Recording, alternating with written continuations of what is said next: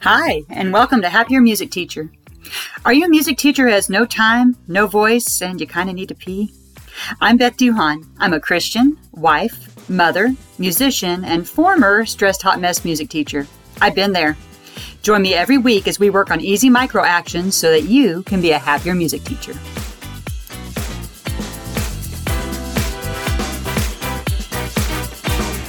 Today on Afternoon Tea, I'm talking with Beth Duhan about teacher self-care.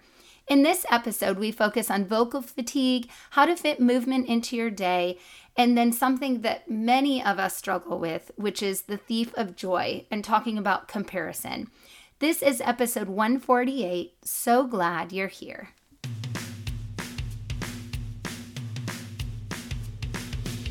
Self-care is a buzzword we hear everywhere. The way we take care of ourselves affects our everyday life, and I love the ideas that music educator Beth Duhan shares with us today. In fact, there were so many ideas given by Beth for self-care, so our talk is broken down into 2 episodes. In the previous episode, number 147, we touched on the acronym MAP, and Beth shared self-care ideas for professional and personal aspects, talked with us about the difference between self-care and self-soothing, gave us ideas for meal planning, and lots of reminders to give ourselves grace along the way. If you haven't listened to that episode, I highly recommend that you go check it out. In today's episode, we are talking about vocal fatigue, how to get movement into your day, and why it can make a difference. And then something I know that I have struggled with and many teachers struggle with, which is comparison. We may also know it as the thief of joy because it so easily takes our joy when we compare ourselves to others. And then we talk about how to stay in our lane and focus on the task and the students and the families in front of us. Beth created a PDF document that you can use to make notes along the way as you listen to the episode, or even as a reflection piece after you listen. So check out the show notes and the blog for that information. Here is my talk with Beth Duhan. Let's talk about vocal fatigue, because this is one of the surest signs for me that I need to be doing something for myself, whether it's drinking more water or whether it's getting more rest. When my voice is fatigued, it usually tells me that my body is tired and I need to do something about it. So how do you care for your voice? So I am not a trained vocalist. And I think if someone heard me, they probably say, yes, you are not a trained vocalist. We're aware of that. I'm an instrumentalist, but I don't want to use that like a crutch. And I would notice that on Friday afternoons, especially when I had primary grades, I would just be so grumpy because my voice was tired. So a few things that I would do are nonverbals. I think your nonverbal game can be really strong. And I've majored on that. I think it's powerful. Kids hear this steady stream all day long of teacher talk, and they just tune it out. I mean, we really are the Charlie Brown teacher. I think sometimes we think the sheer volume of our words, if we just say more words, they're going to get it and do more. And I sometimes think it's just the opposite. So I have a nonverbal stand-up symbol I learned in Kodai training, and then same for sit down. If they're not sitting right for cross-leg sit, I tap on my knee or give them a look. If they're breaking a rule, I don't want to say, you are breaking rule number 4. But I just point to the rule. It just seems so much more efficient, so much easier, and it takes some of that burden off of me and helps save my voice. On days when you're especially fatigued, you don't want to over video. This week, I kind of had to over video on purpose. I was asked to share a program, plus some other stuff about instrument families. So it was a lot of video, and I don't enjoy that. That's not my kind of teaching. But when you are vocally fatigued, a short, interesting video about something you're going to teach anyway, I think is fantastic. Singing with your students. Oh my goodness. I catch myself doing it and it's not good. I say on the video, I used to do every round of Lucy Lockett. Why am I singing every round of Lucy Lockett? They know Lucy Lockett. They do not need me. And then as my voice is getting more tired, I'm thinking, oh my goodness, find the purse. I'm trying to just help them find the purse in the room by singing with them and singing loud and soft. And it was just really damaging. I taught outside at the beginning of the year, which is a whole other thing. We were very COVID averse. And we thought, okay, outside is going to be safer. Let's go for it. And there were actually some really cool parts about being outside, but I definitely needed a microphone. And I considering picking it up again. I just had a microphone in my music closet, wasn't being used, a little clip on that I put on beside my mask, and then like a lavalier mic. It really did help. I'm considering picking it up again. It does not have to be some crazy sound system that you're loud or you have to a lot of complicated tech. But I think for the students, we're muffled under the mask. Yes. It's tiring under the mask and it makes everybody more stressed and they don't even know why. So I think a microphone can really do it. I wait for silence to speak, which young teacher Beth did not do, but old teacher Beth will do. I had a cute thing. I have a class that's an ESL class and there's a challenging boy in there, but he's a really good musician. And one of the things I got him to do to be engaged is come to the front of the class. And the first thing he said when the kids were talking, when he was trying to teach was, "I'll wait." I'm like, oh, that is straight from my playbook. Okay, you go. Good for you. So waiting and mean it. Some of the teachers I see in the building where they're just raspy. Mm-hmm. If I even hear one kid kind of talking, I realize I'm having to raise my volume. If there's that classroom talking, no way. Yeah. And as far as yelling, we've all been there. You're not winning if you're yelling. You're not in control, and it might get what you want temporarily, but I don't think it makes them respect you more. I don't think it makes the environment better. I'm not a soft touch. I don't let them walk over me, but I don't think yelling, like I said, I'm going to save my voice. Yeah. I'm not going to lose control. And I'll tell the kids that. I said, I'm not going to get mad at you. We're going to do it right, or we're going to do it twice. And I really toe that line. Staying consistent with it. Yes, ma'am. Now, like I said, with all our 7 first days of school that we talked about, I feel like I'm being more consistent than consistent can be. And still it's a little challenging. But if you think about what they've been through, I notice a lot of them are looking overweight that were not before. A lot of them are looking a little bit more sluggish and drawn. And I just think they've had so much screen. Yes. And so much junk food and so much isolation. Yep. We're really a good place for them to be. It's so true. And even my kids at home, they've had much more screen time than would have been typical a year ago. And we thought it was going to be a week. Right. I thought yeah, we're stuck in the house. Go for it, baby. It's going to be fine. And then it dragged on and on. And then you go, well, what else can they do? What else do they do? And so, with them, yeah. And my son is actually punished from screen time right now. We have a no C's rule in our house. So midterm, he got a C, just barely a C. And we told him he doesn't get any screens until the next marking period. We'll talk about punishing us. Oh my goodness. Like we did not think that one through. Next time we need to pull something else besides a screen.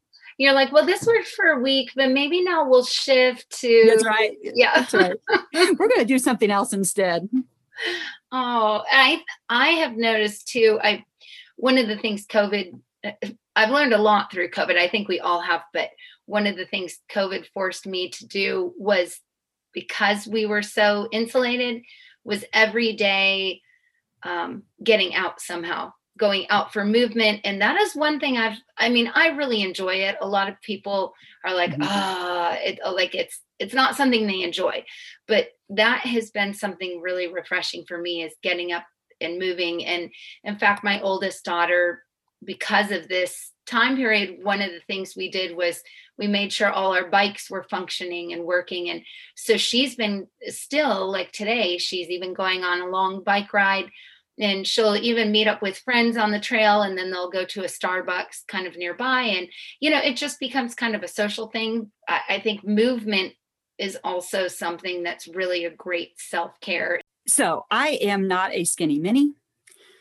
I used to think of movement as a punishment. Mm-hmm. I would rather take a beating than go for a run, stuff like that. And like I said, physically with my foot, I do need to be careful. I can tell I can go out for an hour walk, but I may feel it the next day. So there's still I just need to be smart about it. But lately it has been such a good stress reliever for me. I actually crave it. And I think the big thing is just a shift in your mindset. I am not the youngest, but I can still move my body. There's a lot of people who are not able to do that for whatever reason. So I am really fortunate that I get to. It is a blessing and a gift. And I want to do that. And even when I get into retirement stuff, I do not want to turn into a chair. When I was lesson teaching, we always joke that my backside looked like a chair because I've been sitting in a chair for 8 hours. So I don't want that to be my reality right now. I'm having a little trouble getting back into the rhythm of it. I was doing great with it right after school. And I would just, in my classroom, I have a nice large space. It's isolated from everybody else. I could just immediately after dismissal, put on my workout clothes, stream a workout, do it, and then go home. My son's childcare situation has changed, and I can tell that's a lot more of a challenge because once I get home, I want to do everything else first. So I just think I need to discipline myself to just go straight to the exercise, do not pass go, and do it. We also talked about walking with a friend is cheaper than therapy. That's a great thing. When we were trying to conceive, I was walking at the mall, which sounds like such a terrible old person thing to do. But I had a group of ladies that were just precious to me. We're actually in a weight loss Bible study, and we would go to the local Katy Mills, which is a local mall. All the way around is 1 mile. So we would walk and talk and do our 3 miles. And I always felt better. Yeah. I had talked everything there was to talk about. I was sweaty. I had checked the exercise box. It's just great, just refreshing. So it doesn't have to be CrossFit. I'm not a crazy CrossFit. It doesn't have to be a marathon. Now, if you are, that's great. I think as musicians and also general music teachers like me, we move a lot. If you're doing it right, I feel like you're moving a lot, even when we're distance and things. So I enjoy that part of the job. I think you're correct in that it's the reframing of your mind and how you look at it. Let's talk about one more area before we kind of sum it up. And I want you to explain what you mean by this. And your action plan, The Thief of Joy. Ooh-wee. So comparison is the thief of joy. And as music teachers, I love that Tracy King quote. I even put it in my bio that we're ambassadors of joy. And sometimes we're the only ambassadors of joy they see all week. Man, I feel for classroom teachers. With the pressure of the standardized test, with the scrutiny, with all the pressure they're under, I have a sympathetic feeling. I am not one of those music teachers that is into classroom teacher bashing. I don't think that's where it's at.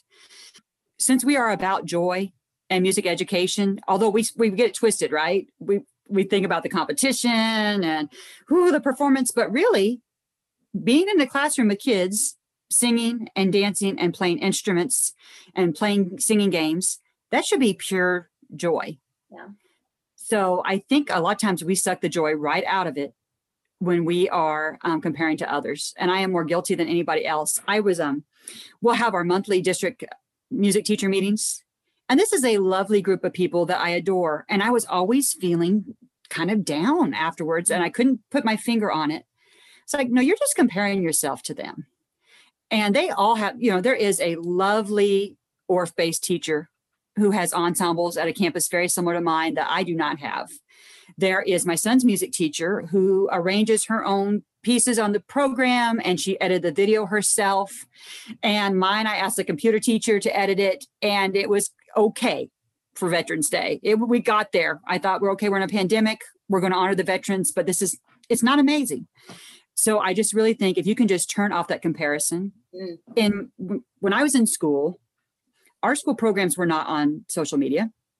The only way you would see it if someone showed you like a grainy VHS tape of your school program.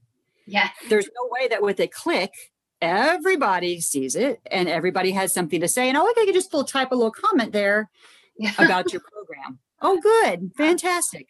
I mentioned the social media fast. That might be a little extreme, but I will say that we can curate our social media and you don't always have to look.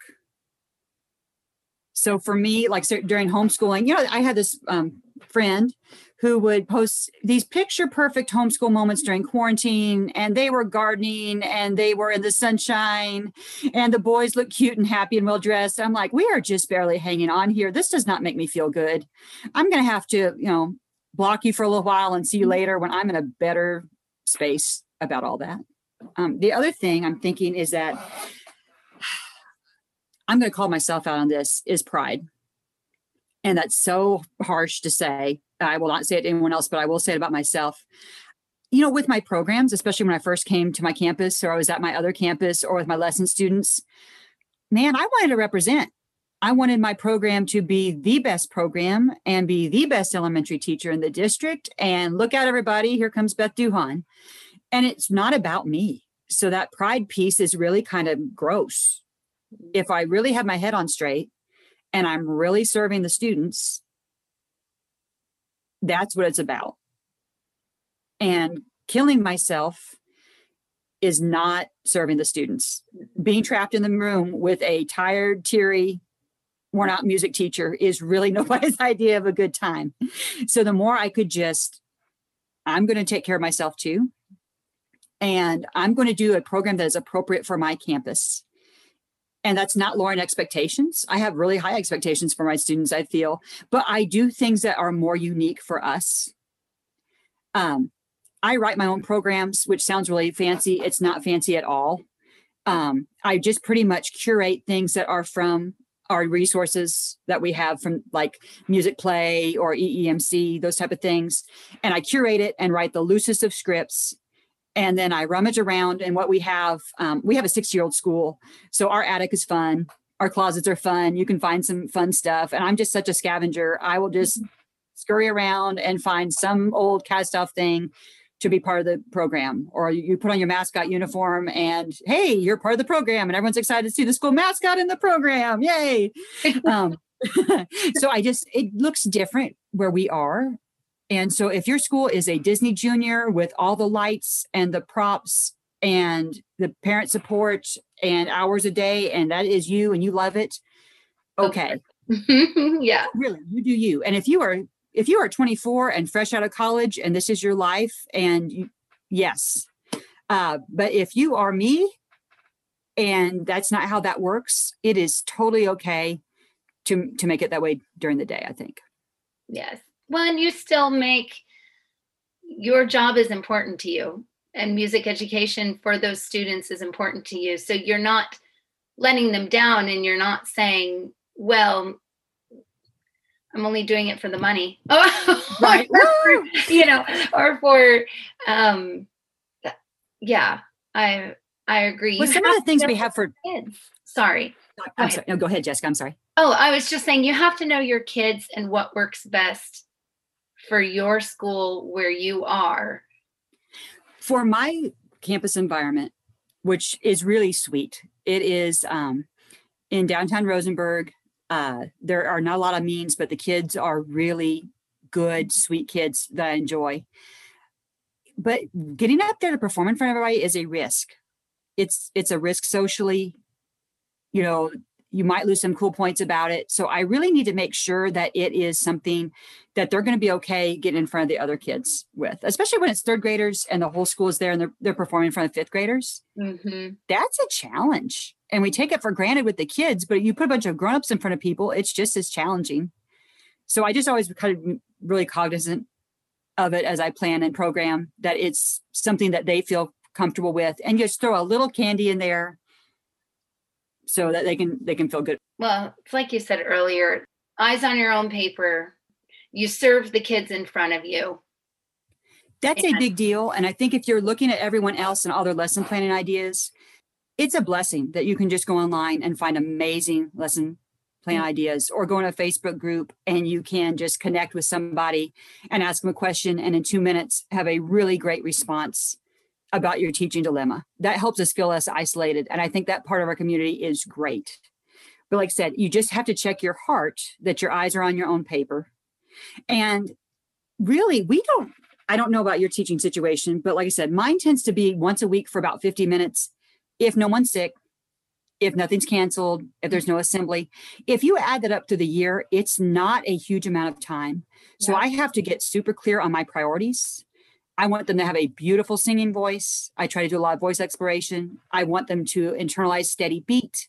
So I do a lot of movement activities with them. I want them to be good readers, but I don't feel like I have to produce by hand every reading activity. So the district provides musicplayonline.com, which I love. It's really such a good resource. We use that.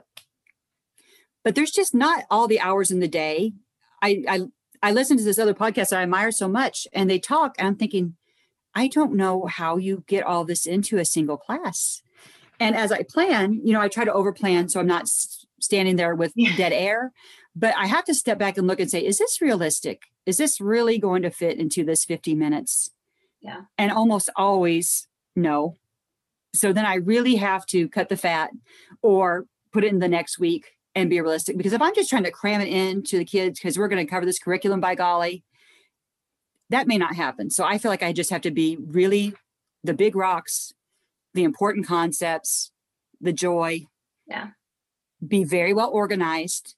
Also, I think some of us, and I'm guilty for this, we want them to know so many songs. They don't have a really good depth of understanding of a song, or they don't know the songs that well, which keeps them from participating that confidently when we add something else to it.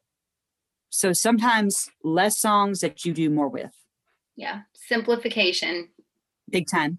Simplify, but yet expand, because you're lessening the amount of material, doing maybe more with it. It's smaller but deeper. Yes, exactly.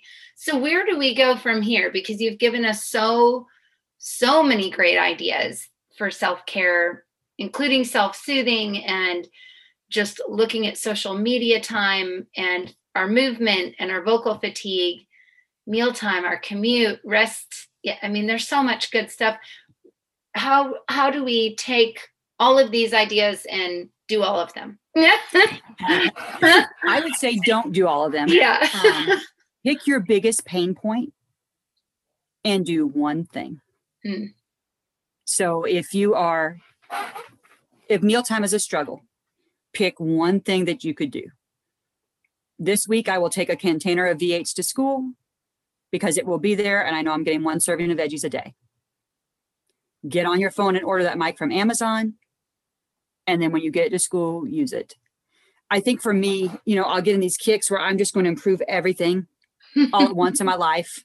Yeah. I used to draw my notebook paper, and I would have every half hour blocked out between, 6 a.m. and 10 p.m. And that's not going to make you feel good. Like I said, if you have one to pick, I'm a big fan of sleep. Or if you have one to pick, I'm a big fan of water. And I know all this is obvious. I am not saying anything here that we have not heard other places and stuff. My sister and my aunt were both saying, this isn't just for music teachers. This is kind of an everybody at work type of thing, which I agree. We just have some unique challenges with it. But I would just pick one small thing. And when you feel like you're securely doing that and feeling comfortable, baby step it and pick one more small thing that you really feel will help you feel better. And it's not about making yourself beat up or condemned or sad. We are all doing the best we can. Mm-hmm. So just think about it. The other thing I will say, and I hope this doesn't sound critical of anybody, a lot of us have wonderful spouses and wonderful administrators, and even the best spouse in the world and the most good-hearted administrator. They're not always going to say, oh, you're doing less on the program. Good for you. That's great. More of that. Yes. Keep cutting. They're not going to say that. So you have to find a way to be really firm in your convictions. And like I said, not in any way shortchange the kids. I don't feel like my kids get shortchanged in any way. If I did, I wouldn't do it that way. Yeah. But I am very intentional and very focused. So they just may not throw you a ticker tape parade. Your husband might be like, what do you mean there's no warm meals on Sunday? How's that? But if you just kind of set that up as your rhythm, yeah, I think that helps. Find ways that you can make those things work. And then, like I said, don't ask for permission. Make it part of your rhythm. I have a lot of rhythms, like I said, that we don't take for granted anymore. I get up at 5 a.m. It's a quiet time. I'm not doing schoolwork or housework. That's when I do my quiet time. And that's where I get ready for my day. On Sunday afternoons, when I do that walk I mentioned so many times, no one here is like, oh, what? You're going on a walk? You never do that. Yes, I do. I do it for about an hour every Sunday afternoon. self-care is such a wonky word. I don't know if I love it. But it's not just a right, it's your responsibility. There are things, no one else can do that stuff for you. And no one else should do those things for you. Hey, I just got a really exciting text. We are getting closer to the hard copy version, the paperback on Amazon of Happier Music Teacher, 50 Days to Being a Happier Music Teacher at Home and at School. Of course, it's always available on F-Flat Books, and I hope you will support them in your mission if you want an ebook. But if it doesn't feel like a real book to you unless you hold it in your hands, I really can't wait to share it with you. I'll let you know when it releases. Thank you for listening to the Happier Music Teacher. Don't forget to leave a review and subscribe and tell a friend.